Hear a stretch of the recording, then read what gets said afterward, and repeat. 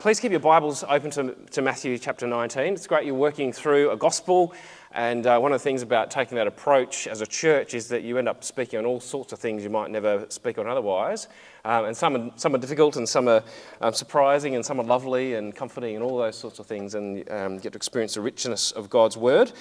This is a great one, isn't it? As we come to think about the paradox, you've probably been feeling the paradox of the values of the kingdom of God, as he's been talking about, last week, marriage, and today, money, and all that kind of stuff.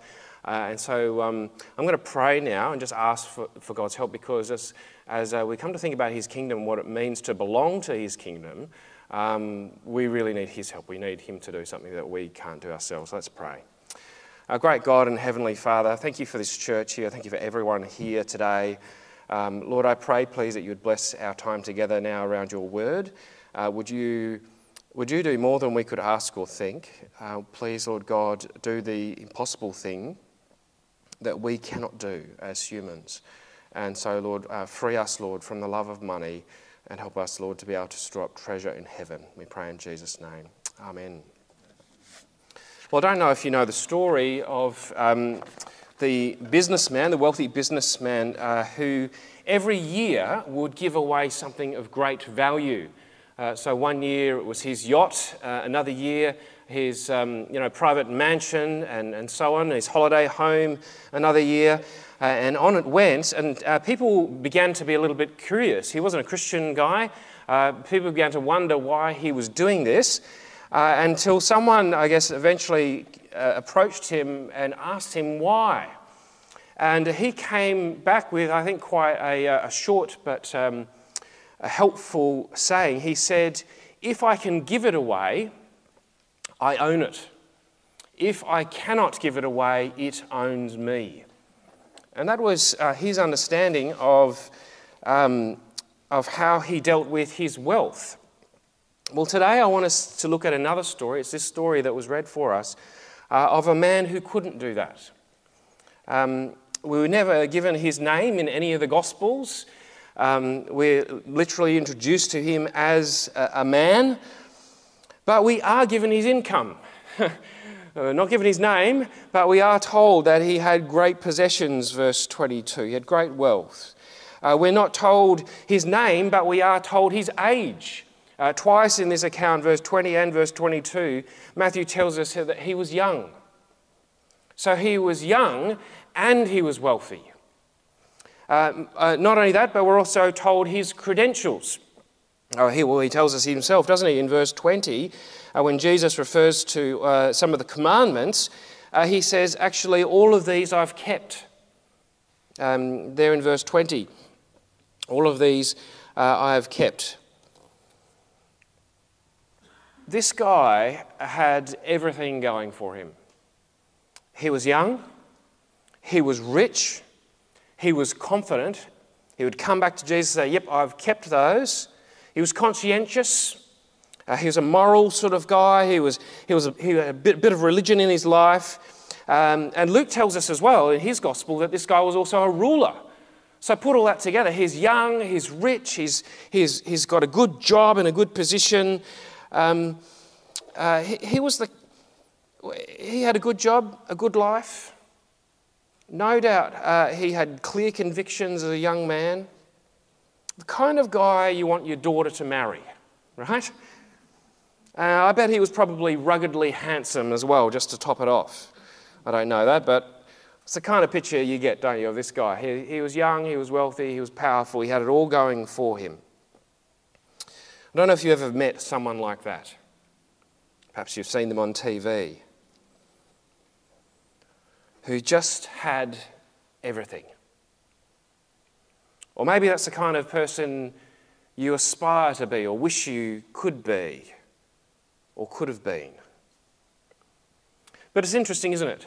Because for all the things that this guy had going for him, there was something missing. And he knew it.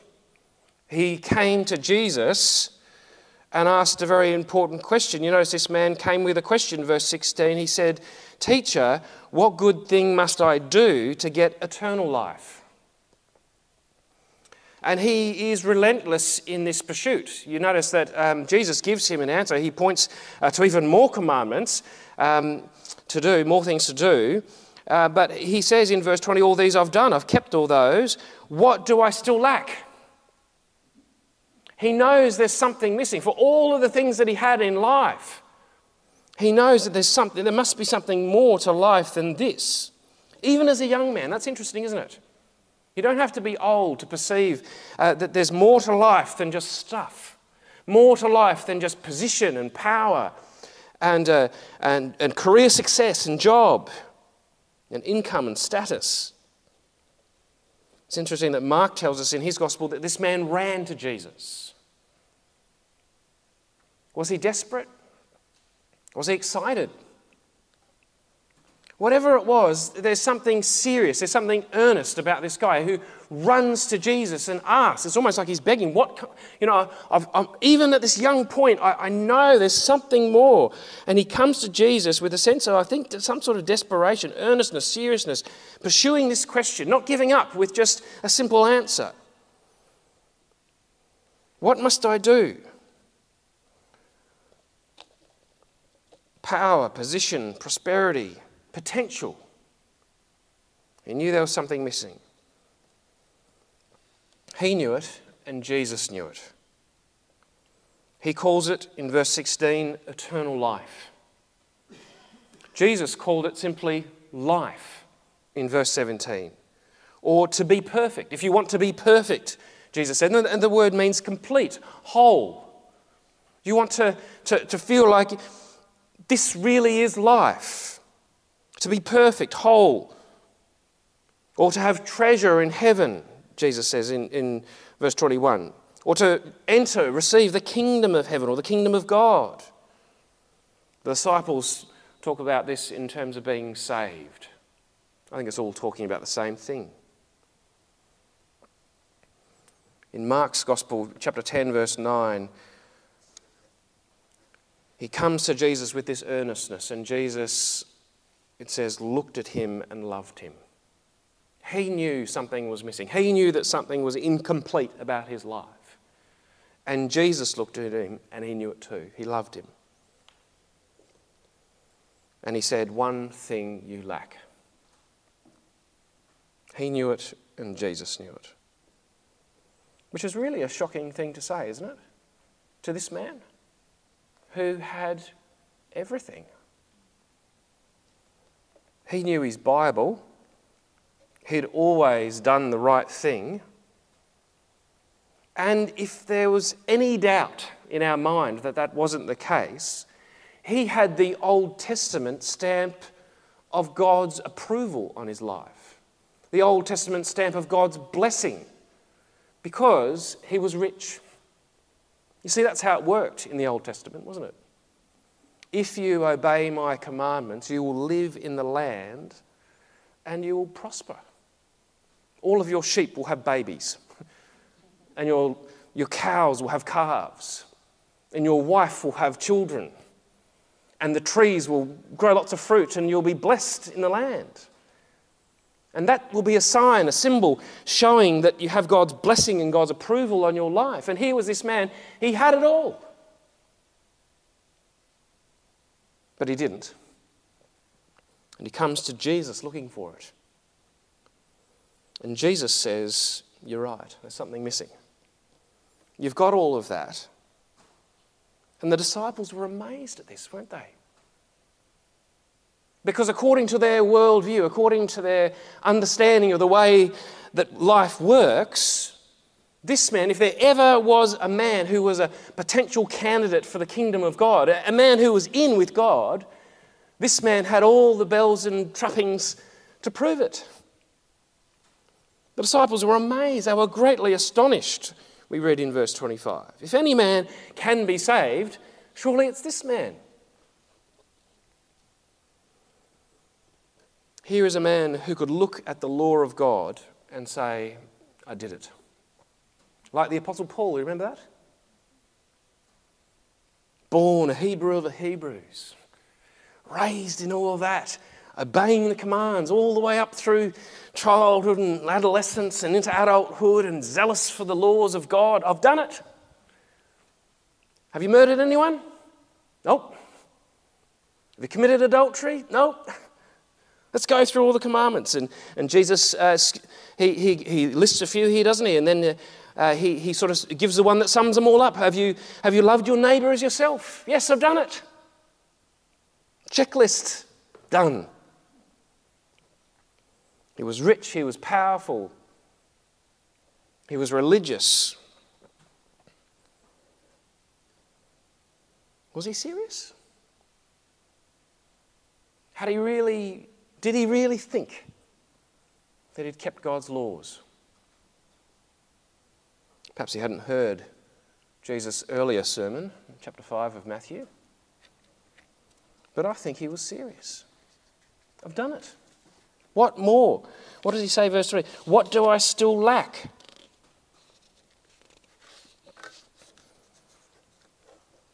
Well, Jesus says you do lack something, don't you? If you want to be perfect, go and sell your possessions and give to the poor, and you'll have treasure in heaven. And then come follow me.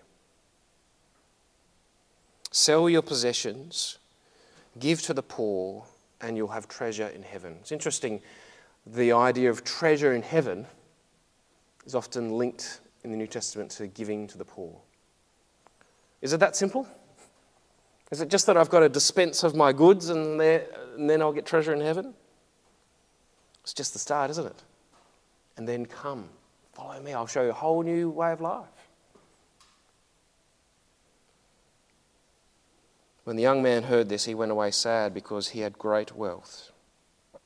And Jesus said to his disciples, truly, I tell you, truly, it is hard. It's difficult for someone who is rich to enter the kingdom of heaven. And again, in case you missed it in the last verse, in verse 23, he tells them again in verse 24, again I tell you, it's easier for a camel to go through the eye of a needle than for someone who's rich to enter the kingdom of God. I went past some camels on the way here. Lumpy, bumpy, big creatures, aren't they?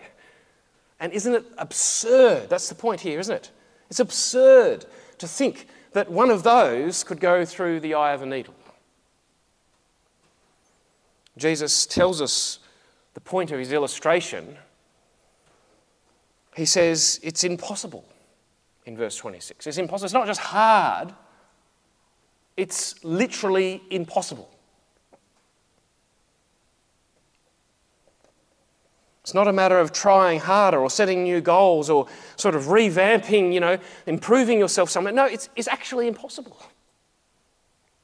A good life, a moral life, a religious life, it's not enough. And we see that in the story, don't we? It's a sad ending. This man goes away. He went away sad. It's a Shakespeare tragedy, but it's not Shakespeare. I remember going to see, they're all the Shakespeare ones are like this, aren't they? Hamlet. And, I didn't do very much literature at school, English and so on. And so this was all new to me. And I went to see the film. And, of course, everyone dies in the end. And there's this triumphant music playing. I'm going, what is wrong? All the main characters are now dead. But that's how it is, isn't it? It's a tragedy. That's the whole point. And that's the point of this story, isn't it? Jesus has given us the teaching about, it's the poor in spirit who will have the kingdom of heaven. He's given us the teaching about all of this, but now we meet the person.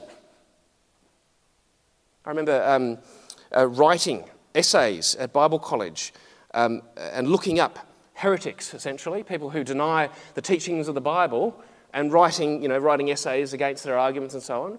And then I met some. And they're really nice people. Really winsome, really pastoral. But they were wrong.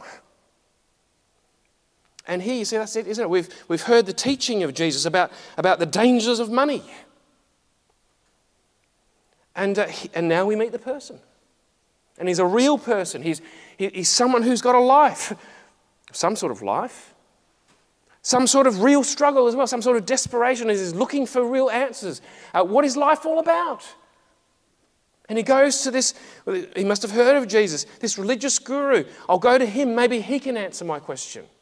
How do I get eternal life, real life? I've got everything else. I've chased after all the dreams and all the things that people and culture and society are telling me to chase, and I'm still winding up empty.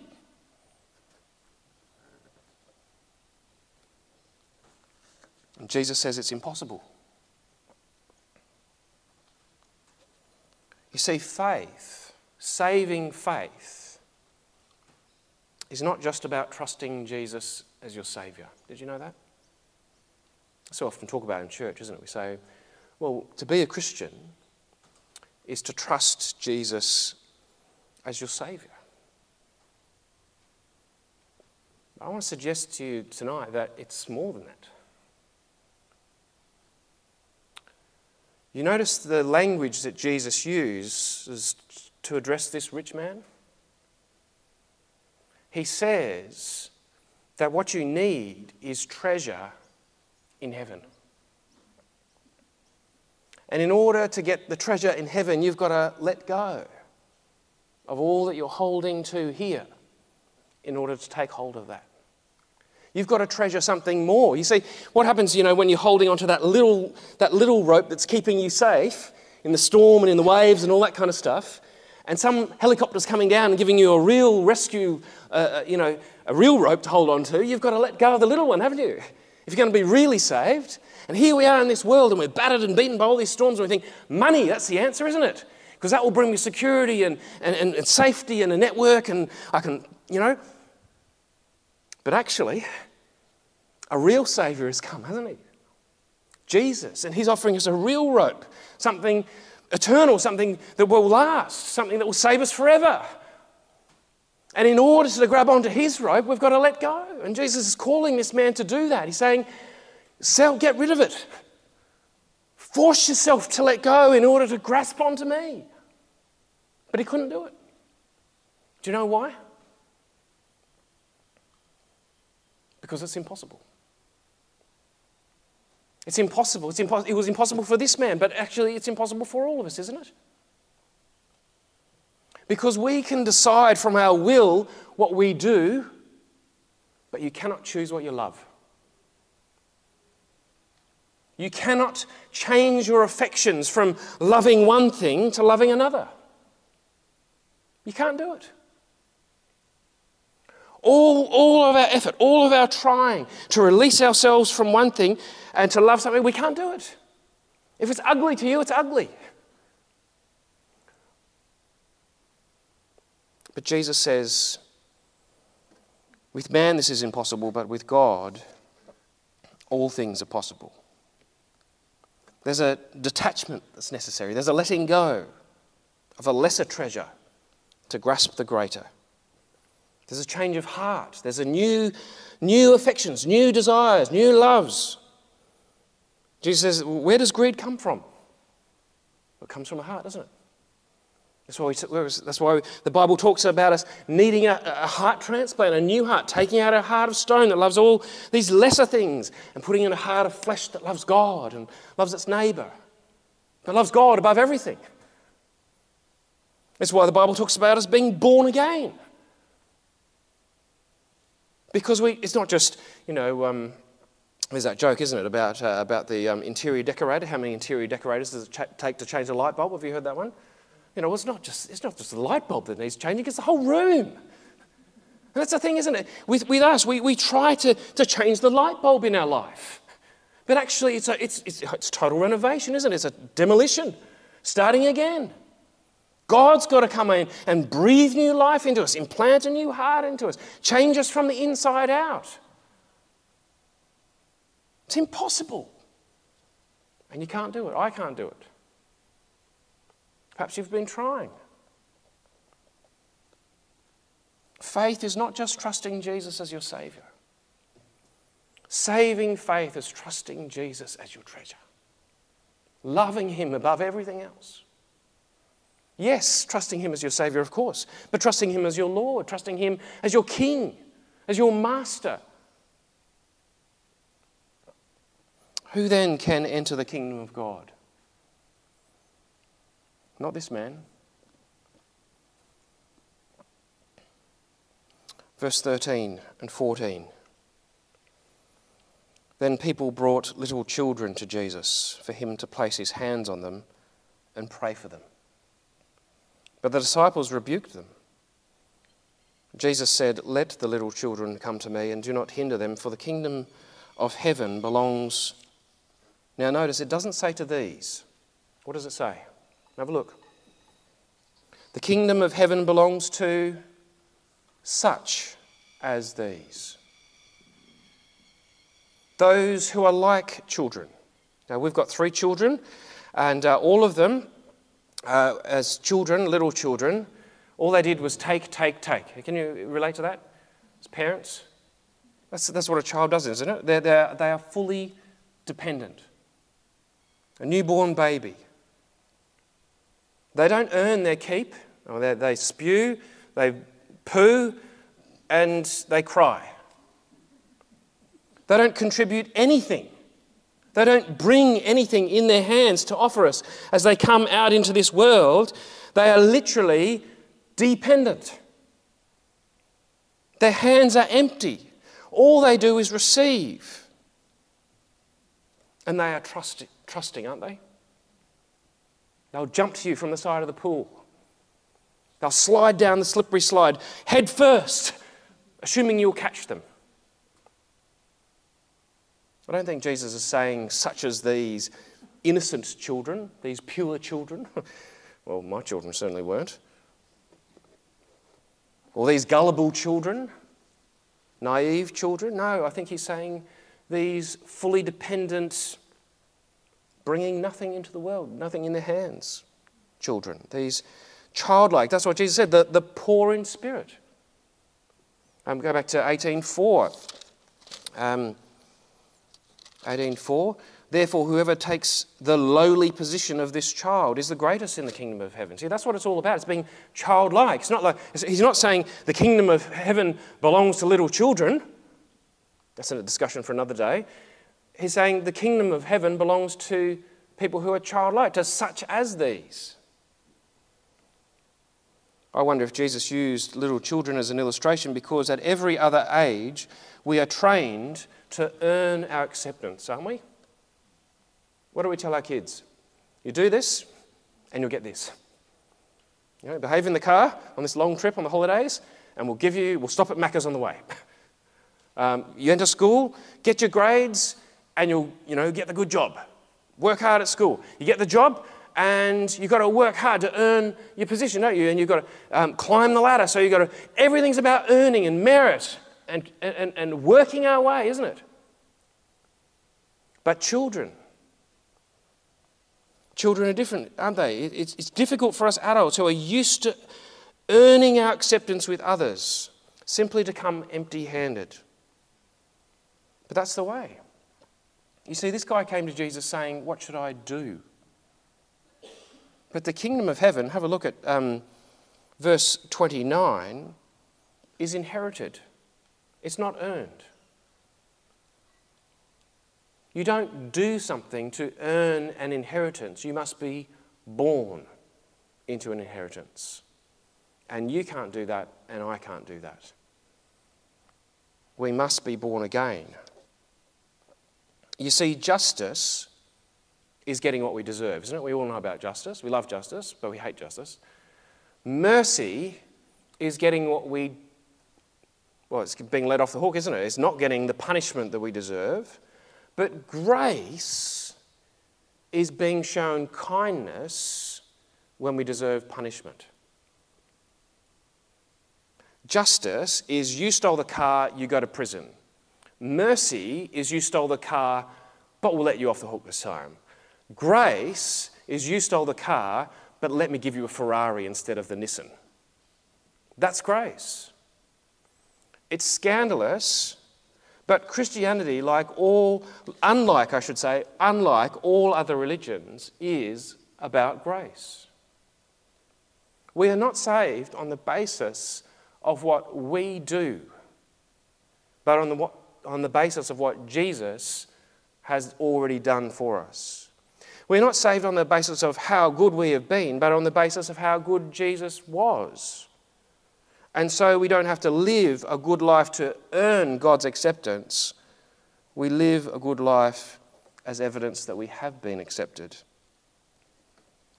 Heaven is not a place for good people. Heaven is a place for little people. Blessed are the poor in spirit, for theirs is the kingdom of heaven. What if life is not about earning and striving and meriting, but about receiving and rejoicing? On our holidays, we drove through Lismore, and we thought we would just pass through, but we spent quite a bit of time driving around the blocks and looking at houses. Well, what used to be houses, with floodlines up at the windows of the second story and bricks knocked out and phone numbers written on them saying, "Take me away." It was quite impacting to see the devastation. And I wonder, how does a community like that recover? How do you process that scale of loss? And what a mercy on Lismore. What a blessing that flood was on Lismore. Because it screams that treasure in this world is only temporary. What a danger to walk into a suburb, to drive around a suburb where all the houses are new and beautiful and clean and crisp, and to realise that people there might be being deceived. That treasure on earth might last. Jesus said, don't store up treasure on earth where moth and rust, and we could say fires and floods destroy, but save up treasure, store up treasure in heaven, where it's eternal, it's imperishable, can't be corrupted. I wonder where you are putting your investment in life. Here's a little test. Do you ever have a day that runs something like this? I'm stealing this from Don Carson because it's so good. You get up in the morning and it's drizzly and hot and the air conditioner is broken. You reach for a clean, fresh pair of socks and you can't find two that match. You stub your toe on the nail that's sticking out of the wall that you knew you should have fixed about 3 years ago, and you'll cut yourself while you're shaving. You stumble down to breakfast, and that day your wife is going out for a special meeting with her friends and has not done anything. You go out to the car, you put your key in the ignition, and it will not start. You knew that you should have had the battery checked, and it's as dead as a dodo. You get to work late, and people are saying rude things about you. And your boss says, "Have you finished that report yet? You're staying late tonight if you haven't." And the whole day unfolds in one endless set of mini irritants. Eventually you return home and your wife has cooked this disgusting stew that your children like, that you detest, and you cannot be civil with her and she cannot be civil with you. The kids that night are really not behaving particularly well. Your wife wants you to do jobs and you want to watch football. Finally, it's time for bed, and at the end of this long day, your prayer runs something like this: "Dear God, this has been a rotten day. I'm not very proud of myself. I'm frankly ashamed, but I really don't have anything to say. I'm sorry I haven't done better. Forgive my sins. Bless everyone in the world. Your will be done in Jesus' name. Amen." But then a few days later, you wake up to find that the air is refreshingly cool. The sun is shining, the windows are open, the fresh air is wafting through the screen, and you hear the birds singing. You can smell something delightful. Bacon! I can't believe it. I wonder what the celebration is. You get up and reach for clean socks and feel full of energy.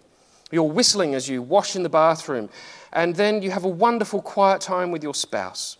You eat a hearty breakfast and then go out to the car, put the key in the ignition, and vroom. The car starts right up and takes off. You get to work early. Everybody commends you on your industriousness and intelligence in the way that you've discharged your duties. Your boss says, "Wonderful day to see you. Did I tell you that you're going to get a raise? You did such a great job on that contract." Then you arrive home and there is a joyous family dinner. The kids are behaving. You have an intimate conversation with your wife while the two of you clean up the kitchen. And finally, at the end of the day, you get down to pray, and your prayer goes something like this. Eternal and matchless God, we bow in your gracious presence with brokenness and gratitude. We bless you that in your infinite mercies and great grace you have poured favour on us. We are not worthy of the least of your mercies, and on you go in flowery theological language. You thank God for all the things in that day, and then you pray for the missionaries and their children and their first cousins twice removed. Then you start praying for everyone that you can think of in your church, and you meditate on the names of Christ as you think about the scriptures. An hour goes by and you go to bed and instantly fall asleep. Now here's the question. On which one of those days do you understand grace?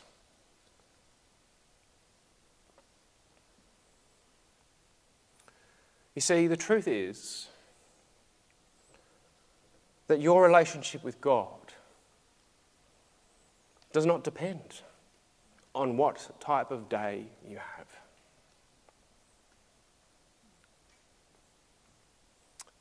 Our relationship with God depends on what He did 2,000 years ago on a cross to make us right with Him,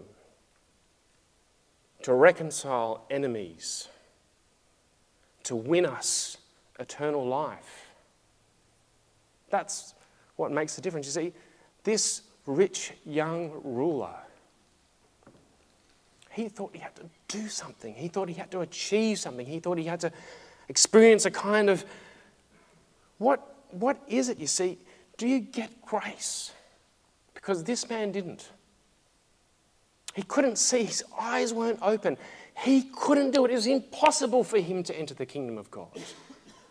And you see, I want to say that the only way we can understand what grace really is and operate in every day, the good days and the bad days, and in understanding and trusting God and being part of His kingdom is by a miracle, isn't it? So that every day, whatever day you're going through, you can live understanding grace, understanding you're accepted with God based on what Jesus has done. And so you're free. You're free. You don't have to hold on to all the things in this life that you're accumulating and storing up in your garage. It's already full anyway. And you can be free to be generous. And you can live a completely radical life, can't you? Where, it's absurd the way that Jesus lived, isn't it? Because He wasn't living for this world. He was living for what? Look at this end of this. He says, "Truly I tell you, at the renewal of all things, when the Son of Man sits on His glorious throne, you who have followed me will also sit on 12 thrones, judging the 12 tribes of Israel. And everyone who has left," everyone, you see, it's not just about this man. Some people say this parable is just about this man. He had a problem with wealth, so Jesus told him to sell everything. No, this is a universal application, isn't it? Everyone who has left houses or brothers or sisters and fathers and mothers or wife or children or fields for my sake will receive 100 times as much and will inherit eternal life. That's what we're living for, isn't it? Not stuff here. You've got to choose, isn't it? You can't love money and God. But only God can free us to love Him. Will you pray with me? Because I think we need God to change us, don't we? To do that work for us. So let's pray. Our great God and Heavenly Father, we just thank you so much for this account in your Gospels that tells us of this rich young ruler. We thank you, Lord, that it's for this warning. We look at this man and we see our own lives and our own hearts and our greed and our love of money and stuff and things. And Lord God, we pray, please, that you would change us from the inside out. Would you birth us again by your Holy Spirit? Would you give us new desires and affection and love for you? Would you help us to live for that eternal kingdom? And so release us, God, from the things of this world, the love of stuff.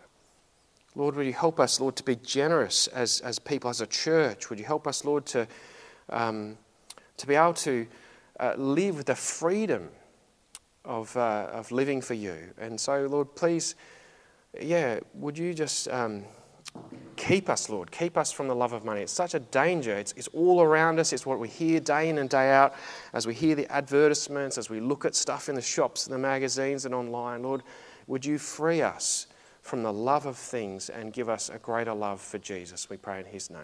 Amen.